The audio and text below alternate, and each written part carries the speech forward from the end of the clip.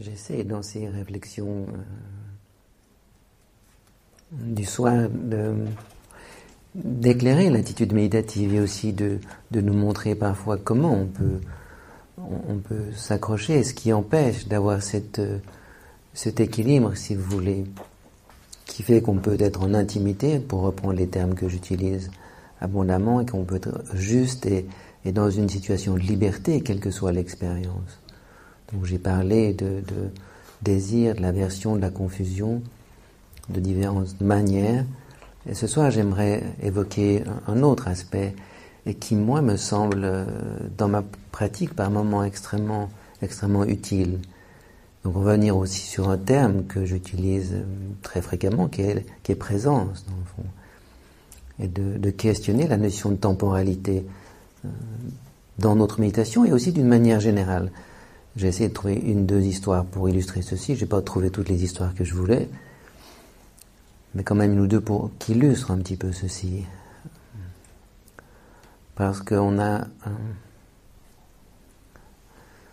certaines notions qui s'opposent quelquefois au questionnement plus profond dans notre méditation, qui sont une sorte de vision assez naïve de la vie. Nous avons une sorte de philosophie assez naïve que nous partageons tous, finalement. Je ne sais pas auquel siècle nous serions s'il fallait voir les visions scientifiques que nous avons, notamment de la temporalité et autres. Je crois que pour la plupart d'entre nous, on est un petit peu déphasés. On est un petit peu dans le passé. Donc, d'évoquer aussi quelques-unes de ces réflexions pour voir que ce qu'on explore en méditation n'est pas complètement aberrant et qu'on ne s'engage pas dans ou qu'on ne questionne pas des choses qui sont une réalité claire pour tout le monde.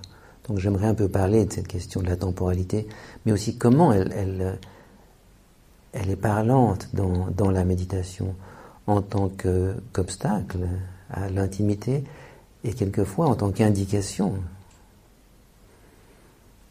Donc j'ai pris ici tout d'abord une phrase de Husserl, le grand philosophe fondateur de la phénoménologie, donc fin du 19e, début du 20e, mais qui parle de Saint-Augustin.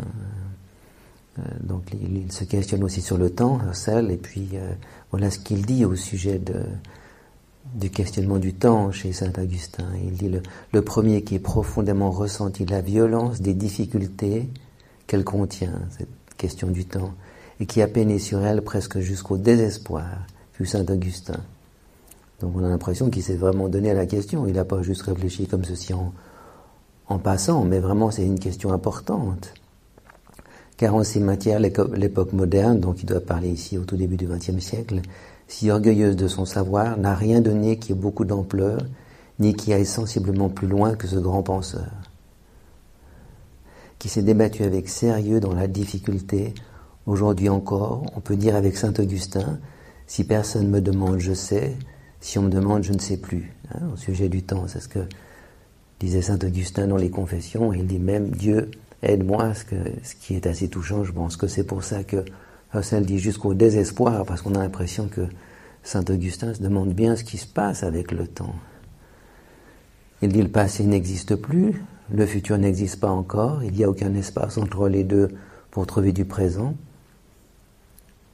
Donc il ne trouve rien, il ne sait plus quand il questionne le temps. Donc j'ai parlé hier des concepts qui empêchent des expériences méditatives ou une perception plus précise, plus profonde de nos expériences et de la réalité de nos expériences. Donc il y a un cadre conceptuel très important. Le premier, c'est la notion d'objet, de sujet. Et le deuxième cadre, c'est sûrement la temporalité. Quand je nomme le premier ou deuxième, c'est pas une question de priorité, c'est juste pour les nommer les deux, peut-être les plus importants. Donc le fait que toutes nos expériences sont en général inclus dans cette dualité objet-sujet et aussi dans la temporalité.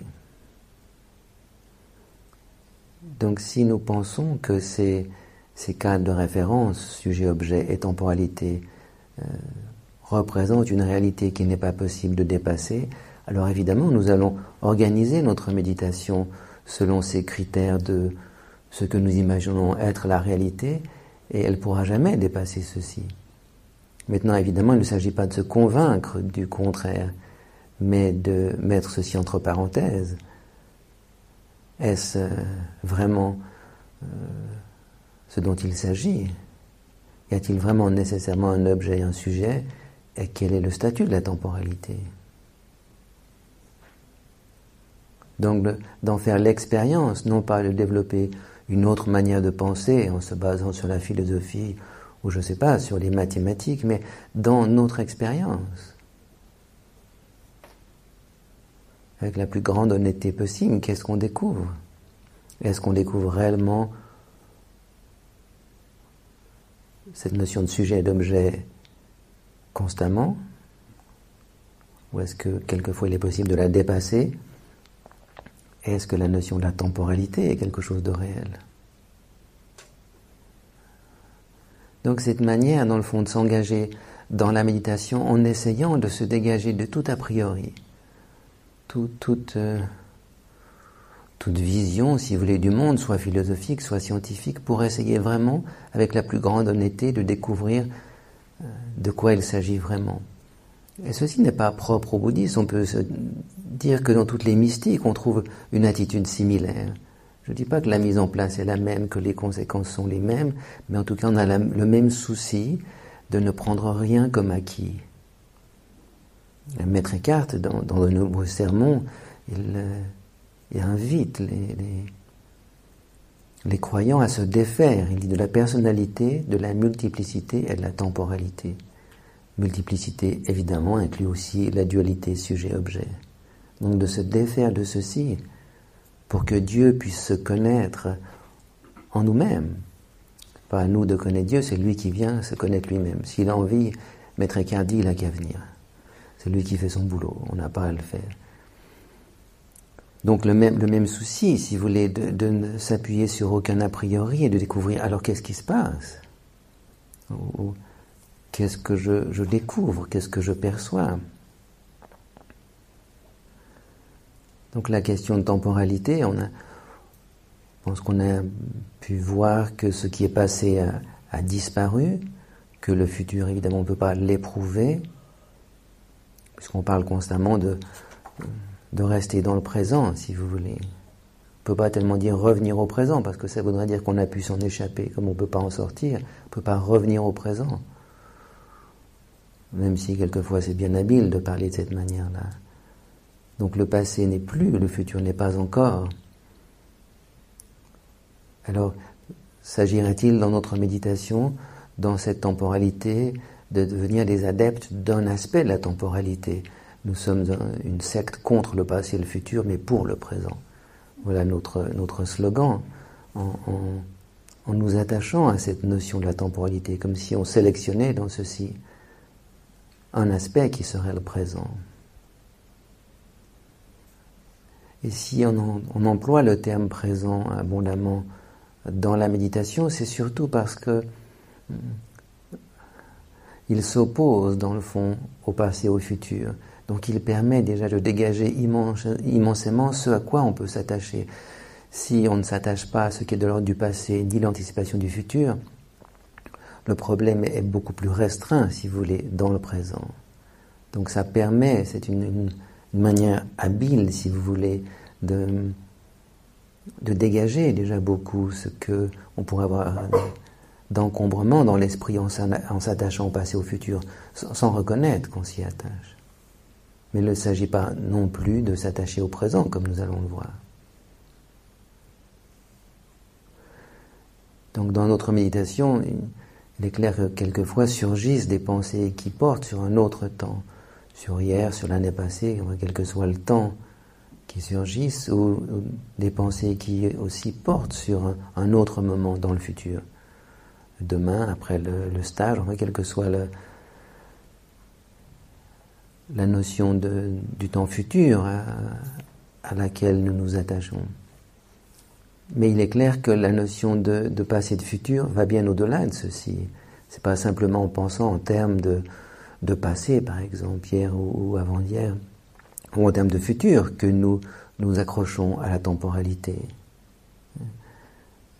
Nous classons toutes sortes d'expériences, ça veut dire le souvenir évidemment des expériences, tout ce qui a été conceptualisé, si vous voulez, mis en image, nous les classons d'une certaine manière, nous les classons dans le passé, si c'est quelque chose qui est de l'ordre du souvenir, c'est-à-dire que l'origine de cet imaginaire est dans quelque chose qu'on a pu éprouver, et nous plaçons dans le futur tout ce qui est dont la cause de cet imaginaire n'est pas encore arrivé, ce que nous souhaitons qui va arriver, ou que nous craignons qui pourrait arriver. Donc, si j'anticipe quelque chose, ça ne veut pas dire que je pense en termes de demain ou l'après-demain, mais simplement le fait de le projeter dans ce concept plus large, si vous voulez, de ce qui va venir, maintient la notion de temporalité, sans que le concept soit un concept de temps.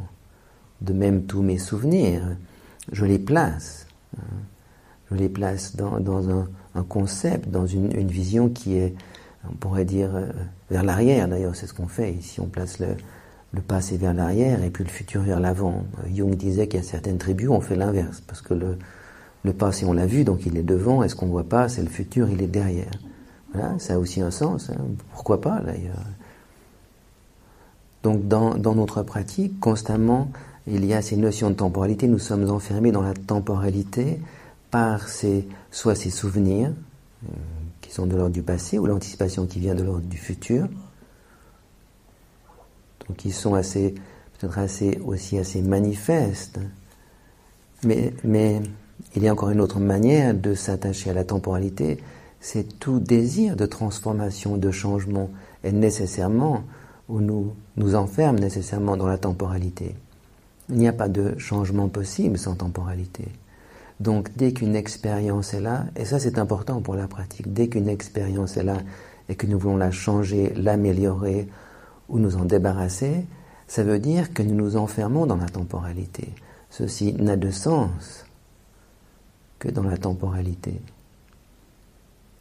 Nous projetons dans ce qui est de l'ordre du futur, si vous voulez, l'absence de ce qui nous gêne en ce moment ou la présence de quelque chose que nous souhaitons. Et il est possible uniquement d'avoir cette anticipation de la présence de quelque chose de souhaitable ou de l'absence de quelque chose que nous éprouvons maintenant. Il n'est possible de faire que ceci, évidemment, par l'imaginaire, parce que ce n'est pas là, l'absence n'est pas là en ce moment, ou la présence de ce que je souhaite n'est pas là en ce moment. Donc la seule manière de s'attacher à ceci, c'est en ayant une image de ceci. Et vous voyez, donc dès qu'on veut transformer une expérience, nécessairement on a substitué une image à l'expérience, puisqu'on veut cette même expérience, mais légèrement différente, améliorée ou même éliminée. Donc là, si nous nous acharnons sur cette attitude de transformation, quelle qu'elle soit, nous restons nécessairement dans l'ordre de l'imaginaire. Et à ce moment-là, la pratique a toujours un côté superficiel. À nouveau, on n'est pas dans un club qui se bat contre l'imaginaire, mais l'imaginaire a évidemment quand même certains problèmes. C'est justement qu'il est imaginaire, qu'il est superficiel et qu'il n'est jamais satisfaisant. Donc diverses manières pour nous de nous enfermer dans la temporalité, soit en nous rappelant le passé, soit en anticipant le futur, soit en étant dans une attitude de changement, d'amélioration, de transformation.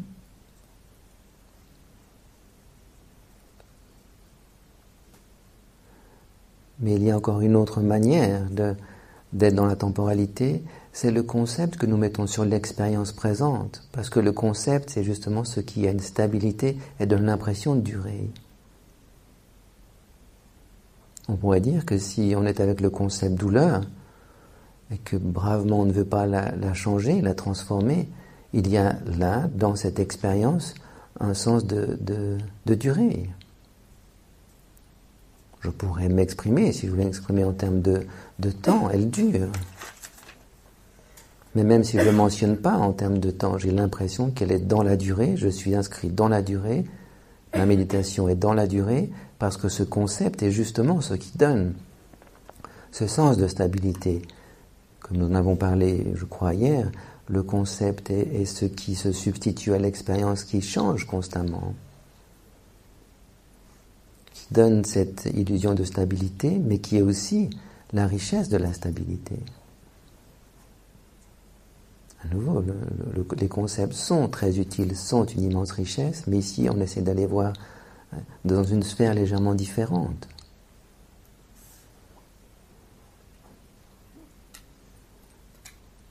Donc il ne s'agit pas dans nos expériences, si nous ne sommes pas perdus dans le passé ou le futur, de nous attacher à une notion qui est présent ou présence, que nous projetterions sur une expérience. Elle est présente, elle se passe maintenant. Ce qui serait simplement s'enfermer dans la temporalité de la même manière.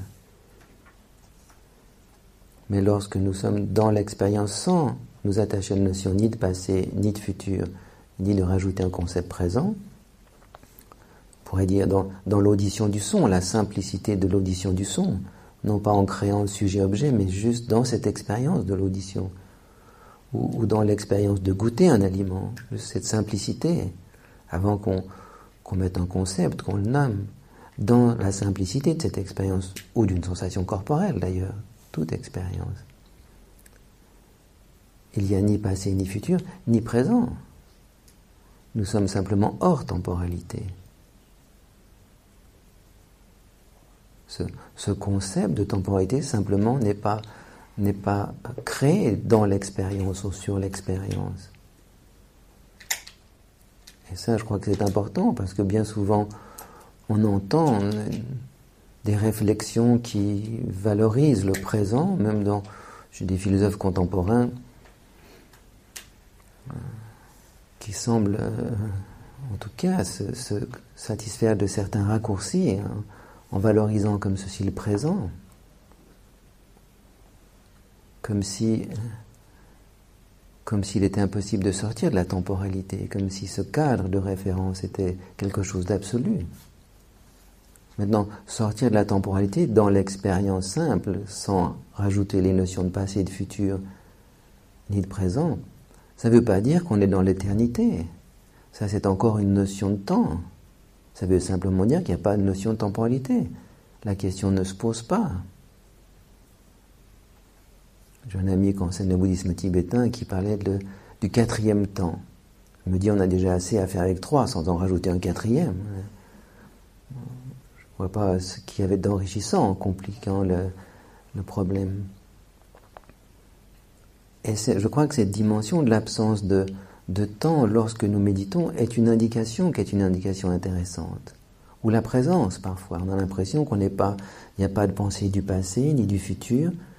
On a l'impression qu'on est bien là, si vous voulez, et pourtant, on ne pourrait pas dire, si on se posait la question, qu'on est dans une qualité de présence. On a l'impression qu'il y a une certaine durée.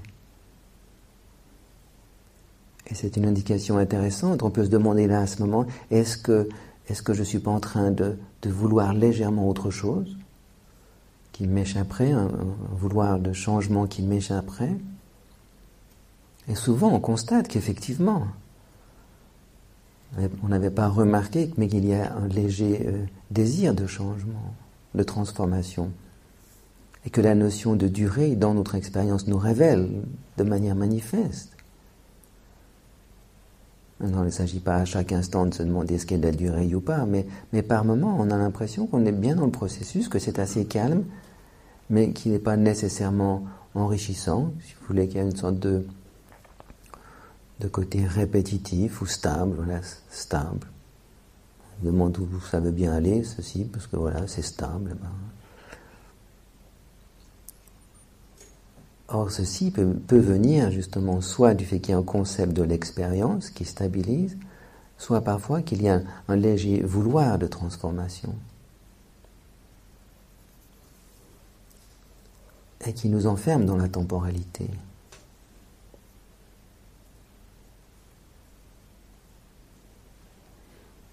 Et c'est ce qui me semble très, très intéressant dans ces notions de temporalité, c'est que notre vie, notre conditionnement est complètement lié à la temporalité. On a la peine à s'imaginer qu'est-ce que ça serait un monde sans temporalité. Problème qui surgit dans la méditation, mais sans durée. Il n'y a pas de quoi s'affoler. Sans durée. Sans passé, sans avenir. Ne représente pas une sorte de poids ou de fardeau. Cette temporalité, immédiatement, on l'inscrit dans quelque chose de pesant.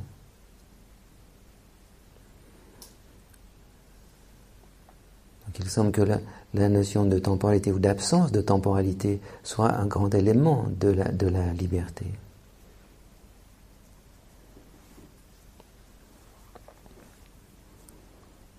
Je vais vous raconter une histoire hindoue, parce que les hindous ont un magnifique génie de raconter des histoires qui expliquent un petit peu ceci. Alors là, je raconte un peu ces histoires, je les raconte un peu comme je m'en rappelle, parce que j'ai évidemment pas toutes les sources avec moi pour préciser, mais de toute façon, ces histoires sont souvent racontées de multiples manières dans les textes hindous, on les reprend, donc il n'y a pas une manière de raconter l'histoire, mais ici c'est une histoire très bien connue, où ce qu'on appelle la Maya de Vishnu. La Maya, c'est son pouvoir illusoire. Vishnu, dans la tradition indienne, est un personnage extrêmement intéressant. On dit qu'il rêve le monde, dans le fond, et nous sommes prisonniers de son rêve. Nous sommes dans le rêve de Vishnu.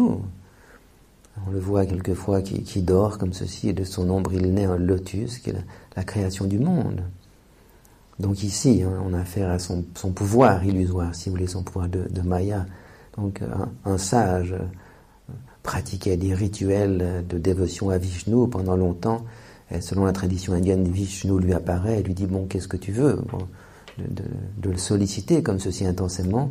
Et ce sage dit « J'aimerais bien connaître le pouvoir de votre Maya, découvrir votre pouvoir illusoire. » Alors Vishnu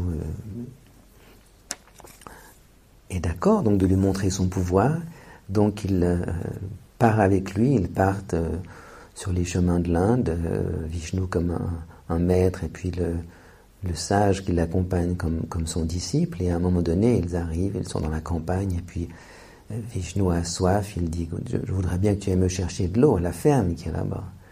Alors le sage, le disciple de Vishnu va chercher de l'eau à la ferme, et puis quand tape à la porte s'ouvre et c'est une magnifique jeune femme qui ouvre la porte, on l'invite à entrer, on l'invite à manger, il reste là, il passe la nuit, et puis finalement il oublie le verre d'eau pour Vishnu, il épouse la jeune femme de la maison, il a des enfants, cultive les champs, enfin vous voyez, il a toute une vie assez riche, et puis quand les enfants ont quelques années déjà, eh bien pendant la mousson, tout d'un coup il y a une pluie plus forte que d'habitude, et puis l'eau monte, et il y a une inondation, la maison commence à s'écrouler, donc il faut qu'il parte. Donc ce sage part tenant son épouse à la main, et son épouse tient un enfant à la main aussi, et puis lui il porte un enfant sur l'épaule, et puis avec toute cette inondation, c'est le pouvoir de l'eau, un des enfants est emporté tout d'abord, ensuite son épouse, ensuite l'enfant qu'il a sur son épaule, et lui il glisse tout d'un coup, il se réveille, il est auprès de Vishnu.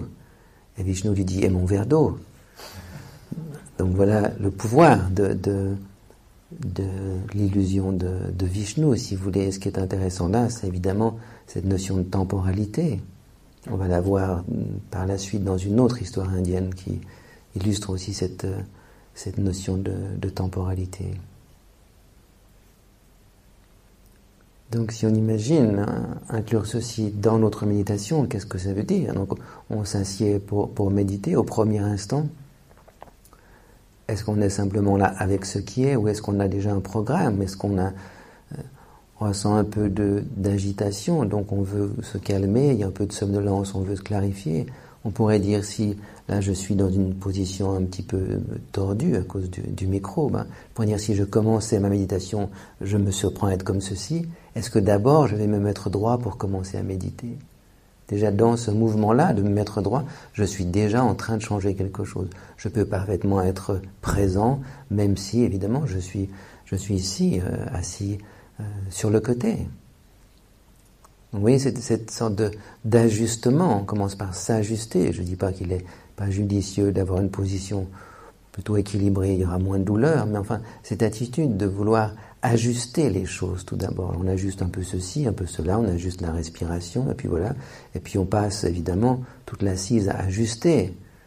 On se prépare à être présent. Je reviens sur cette phrase de Blanchot qui est tellement parlante, hein, la présence sur laquelle nous sommes sans pouvoir. Vous voyez, on a du pouvoir sur le passé, sur le futur, entre guillemets, parce qu'on peut essayer de le saisir, de l'anticiper, raconter des histoires, mais s'il s'agit d'être dans cette présence-là, on ne peut rien faire. On peut faire beaucoup pour ne pas être présent. Nous sommes tous des grands professionnels. Par contre, on ne peut rien faire pour être présent, ce qui veut dire que c'est uniquement dans la mesure où nous arrêtons constamment de faire, où nous arrêtons de nous échapper, que finalement nous trouvons dans cette présence qui est toujours notre sort. Nous sommes là-dedans. Il n'y a pas moyen de nous en échapper. Donc présence sur laquelle nous sommes sans pouvoir. Et c'est au moment, dans le fond, où on accepte cette absence totale de pouvoir qu'on s'ouvre à une autre dimension de l'expérience. Et cette absence de pouvoir, c'est une liberté. Parce que le pouvoir qu'on croit avoir sur la non-présence, si vous voulez, il est illusoire. C'est une manière de nous mener en bateau.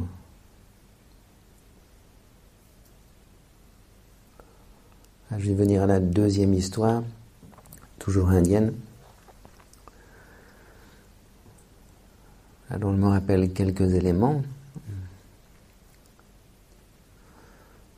Donc c'était à une époque où un dragon avait capturé toute l'eau qui se trouvait dans les océans. Évidemment, la terre en souffrait immensément. Il n'y avait plus d'eau et Indra, donc le roi des dieux, avec son épée, son sceptre, a vaincu ce dragon et finalement a libéré les eaux qui étaient enfermées. La sécheresse a disparu. Mais pendant que tout le règne de ce dragon sur la terre, eh bien, le palais d'Indra était tombé en ruine, il ne pouvait pas s'en occuper. Donc, lorsqu'il a eu vaincu ce dragon, son premier souci, c'était de reconstruire son palais. C'est quand même le palais du roi des dieux. Donc, il fallait quand même qu'il le reconstruise. Donc, pour ceci, il a fait appel à son architecte, l'architecte céleste. Et puis, il lui a dessiné des plans, il lui a demandé de construire un nouveau palais. On pourrait dire cité royale, parce que j'imagine que c'était assez immense. Et puis, chaque jour, Indra avait des nouvelles idées. Donc, il venait, lorsque l'architecte venait, il lui demandait de rajouter des bassins, et puis des jardins, et puis des pavillons. Tous les jours, cette cité devenait de plus en plus grande. Alors, à la fin, l'architecte, il n'en pouvait plus, vraiment. Il s'est dit, mais ça n'a pas de fin. Donc, il est allé voir Brahma pour lui dire, mais faites quelque chose, parce que c'est plus possible, cette situation. Alors, Brahma lui dit, t'en fais pas. Brahma, il est allé voir Vishnu, on a parlé à Vishnu. Vishnu a simplement bougé la tête, fait un signe qu'il allait s'en occuper. Et le jour suivant, à la porte du palais en construction, si vous voulez, est apparu un très jeune brahman. Il est venu à la porte et il a demandé à voir le grand Indra. Alors Indra le reçoit comme il se doit, lui offre du miel, du lait, des fruits. Et puis il lui dit, mais enfin, il demande à ce jeune garçon, mais enfin, pourquoi est-ce que tu es venu ici? Alors le jeune garçon dit, j'ai entendu dire que vous étiez en train de construire un immense palais. Je me demande combien de temps ça va faire pour construire ce palais. Il dit, vous allez certainement construire un comme aucun Indra en a construit avant vous. Alors Indra est un peu amusé et puis il lui dit, il demande à ce jeune garçon, il lui dit, parce que vous avez connu d'autres Indra, il lui dit, mon garçon ou mon enfant, combien d'Indra as-tu connu? Et il le paternalise un petit peu et puis alors le garçon répond, mon cher enfant. Donc lui il dit à Indra, mon cher enfant, il dit, j'ai connu ton père, j'ai connu ton grand-père, le fils d'un brahman, et j'ai aussi connu Brahma, j'ai connu Vishnu aussi, l'être suprême. Alors évidemment, Indra commence à pâlir un petit peu et le jeune garçon continue à raconter tous les Indras qu'il a connus, etc. Et Et il dit qu'il a vu la dissolution des univers. Dans la tradition indienne, l'univers surgit et puis il est ensuite défait ou dissolu par le pouvoir de l'eau, par le pouvoir de l'air et par le pouvoir du feu. Donc il y a des cycles de surgissement, et il dit qu'il a vu tous ces brahmas dans chacun de ces univers quand ils ont surgi, etc. Alors il est en train de parler à Indra, qui est évidemment un petit peu impressionné par ce jeune garçon, et puis à ce moment-là, il y a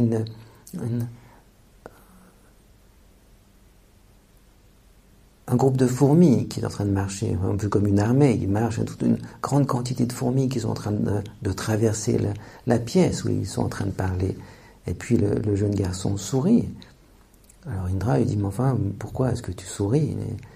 Et le jeune garçon lui dit, ben tu vois, Indra, chacune de ces fourmis a été, dans un temps précédent, un Indra qui a construit un palais aussi grand que tous les autres Indras qui ont construit des palais. Alors évidemment, Indra commence à se dire que peut-être son palais, c'est pas si important que ceci.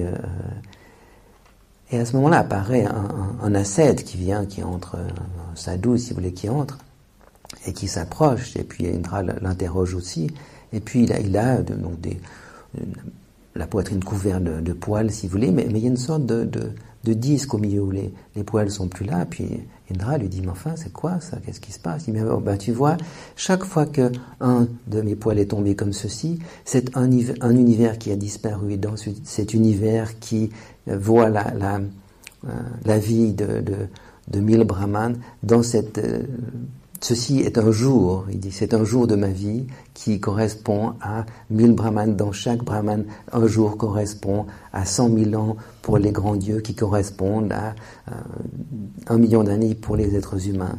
Alors évidemment, quand on voit tout d'un coup cette dimension du temps, Indra remercie, il appelle son architecte, et lui le remercie beaucoup, lui fait des cadeaux, et finalement il décide de se retirer dans la forêt, parce qu'il trouve que son palais, et il n'a pas l'allure vis-à-vis de tout ce temps cosmique. Mais ce qui est intéressant dans cette histoire, et qu'on trouve dans la tradition indienne, c'est la relativité du temps par rapport aux êtres. On trouve exactement la même chose dans la tradition bouddhique, dans les textes bouddhiques, où finalement la durée de vie des êtres est complètement relative. Ici, j'ai donné des chiffres au hasard parce que je n'avais pas le texte sous les yeux, mais dans la tradition bouddhique, on trouve aussi dans ces textes-là qui s'occupent de cosmologie, qui viennent de la même source, évidemment, où finalement chaque type d'être a son propre temps, qui n'ont rien à voir. Un jour pour un brahma, c'est 100 000 années pour un Indra, qui est 100 000 années pour un être humain, etc., dont un jour est 100 000 années pour un être humain. Donc on a vraiment l'impression que cette temporalité est quelque chose qui n'est pas fixé, qui est quelque chose qui fluctue, si vous voulez. Alors que nous avons une notion du temps qui est dans le fond beaucoup plus uniforme. Toute la physique moderne, basée sur Newton, si vous voulez, c'est une notion d'un temps et d'un espace uniforme, un temps où tout s'écoule sous le même flux, donc tout le temps est commun à tout notre univers, si vous voulez. Quelque chose de très stable, comme les choses se déroulent dans un espace donné. Et pour Newton, cet espace est une réalité, le temps aussi. Il y a des philosophes contemporains de Newton qui avaient quand même des doutes sur cette réalité de l'espace. Qui, néanmoins, a donné naissance à toute la physique moderne. Et puis au début du XXe siècle, en questionnant les choses un peu plus attentivement, on s'est rendu compte que ça ne jouait pas, que cette notion, elle était approximative, elle permettait de comprendre beaucoup de choses, mais finalement, ce modèle n'était pas un modèle totalement fiable. On a commencé à questionner, notamment la notion du temps. Einstein a dit le temps n'existe pas. Et tout d'un coup, on arrive à des notions avec la relativité très différente. Où la notion de temps est questionnée, la notion d'espace aussi. On n'est plus dans quelque chose de parfaitement stable. Et puis dans la notion relative, relativité restreinte, si vous voulez, on parle du temps propre. Chaque être, chacun de nous a un temps propre, même s'ils sont extrêmement proches les uns des autres, vu que leurs conditions sont similaires. Mais tout d'un coup, on trouve quelque chose un petit peu similaire à la tradition hindoue. On dit que chaque être a son temps propre, même si le temps propre dans cette théorie-là, c'est pas nécessairement exactement le temps comme on l'imagine. Et selon cette vision, mais il n'y a pas de simultanéité. Par exemple, on ne peut pas penser ce qui se passe sur une planète qui serait très loin. En cet instant-là, ça ne veut rien dire. Et c'est amusant parce que cette absence de simultanéité dans deux endroits très, très éloignés rappelle un peu la notion que les Indiens Hopis ils ont. De la même manière, d'après un linguiste, anthropologue, Benjamin Lee Wolfe, il disait que pour les Hopis, par exemple, leurs verbes n'ont pas de présent, n'ont pas de passé et de futur. Ils parlent de ce qui est manifesté et ce qui est se manifestant. Et pourtant, ils arrivent à exprimer toutes choses. Ils ne sont pas déficients dans leur comportement. Et pour eux notamment, deux phénomènes se passant dans des endroits différents ne peuvent pas être simultanés parce qu'ils ne sont pas au même endroit.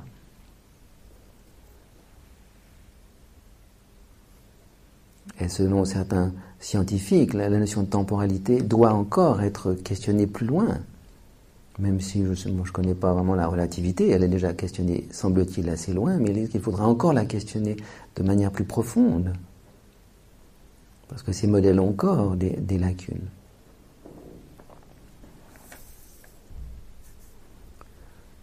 Donc j'ai amené quelques éléments scientifiques très superficiellement d'ailleurs, mais simplement parce que quelquefois on a l'impression qu'on s'accroche à une sorte de réalité du monde qui est sans faille, qui n'est pas questionnable. Or on se rend bien compte que même les scientifiques, qui sont à peu près les grands prêtres contemporains, les scientifiques, en général ceux qui ont la vérité, eh bien même eux questionnent cette vision du monde qu'on a, cette certitude qu'on pourrait avoir. Donc ce qui est intéressant, c'est que dans la méditation, on questionne cette notion de temporalité, non pas avec des équations ou de manière certainement très sophistiquée comme ils le font, mais dans la simplicité de notre expérience. Non pas pour en tirer des théories d'ailleurs, mais pour s'ouvrir à une nouvelle manière d'être au monde. À nouveau, ce n'est pas une manière de comprendre, de faire des théories, mais c'est une manière d'être. Parce que si on est hors temporalité, si vous voulez, dans la méditation, c'est une autre manière d'être, et c'est aussi une manière d'être libre. Pour exprimer ceci de cette manière, je ne suis pas sûr qu'elle soit tout à fait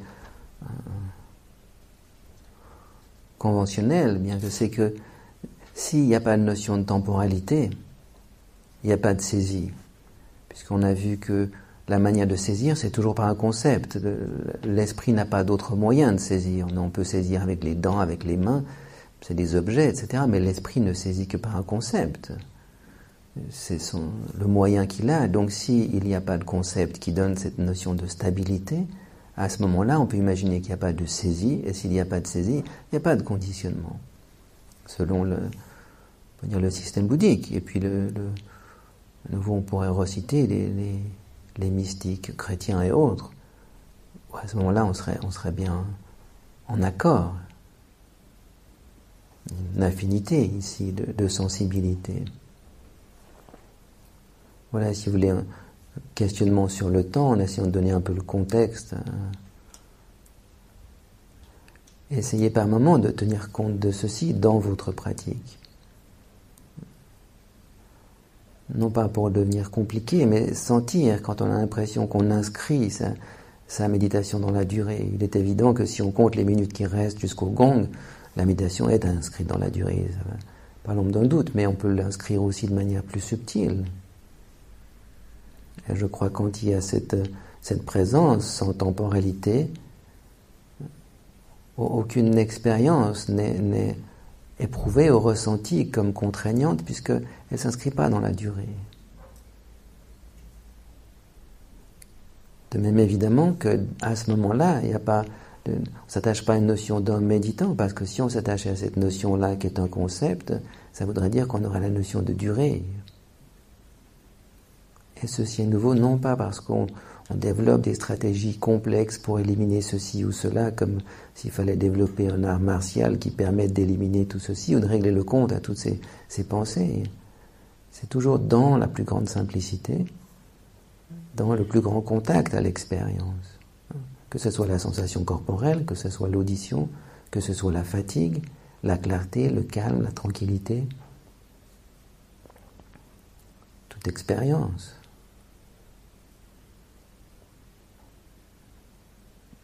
Voilà, donc si ça vous aide, essayez d'être attentif par moment à cette dimension de l'expérience. Thank you for listening. To learn how you can support the teachers and Dharma Seed, please visit dharmaseed.org/donate.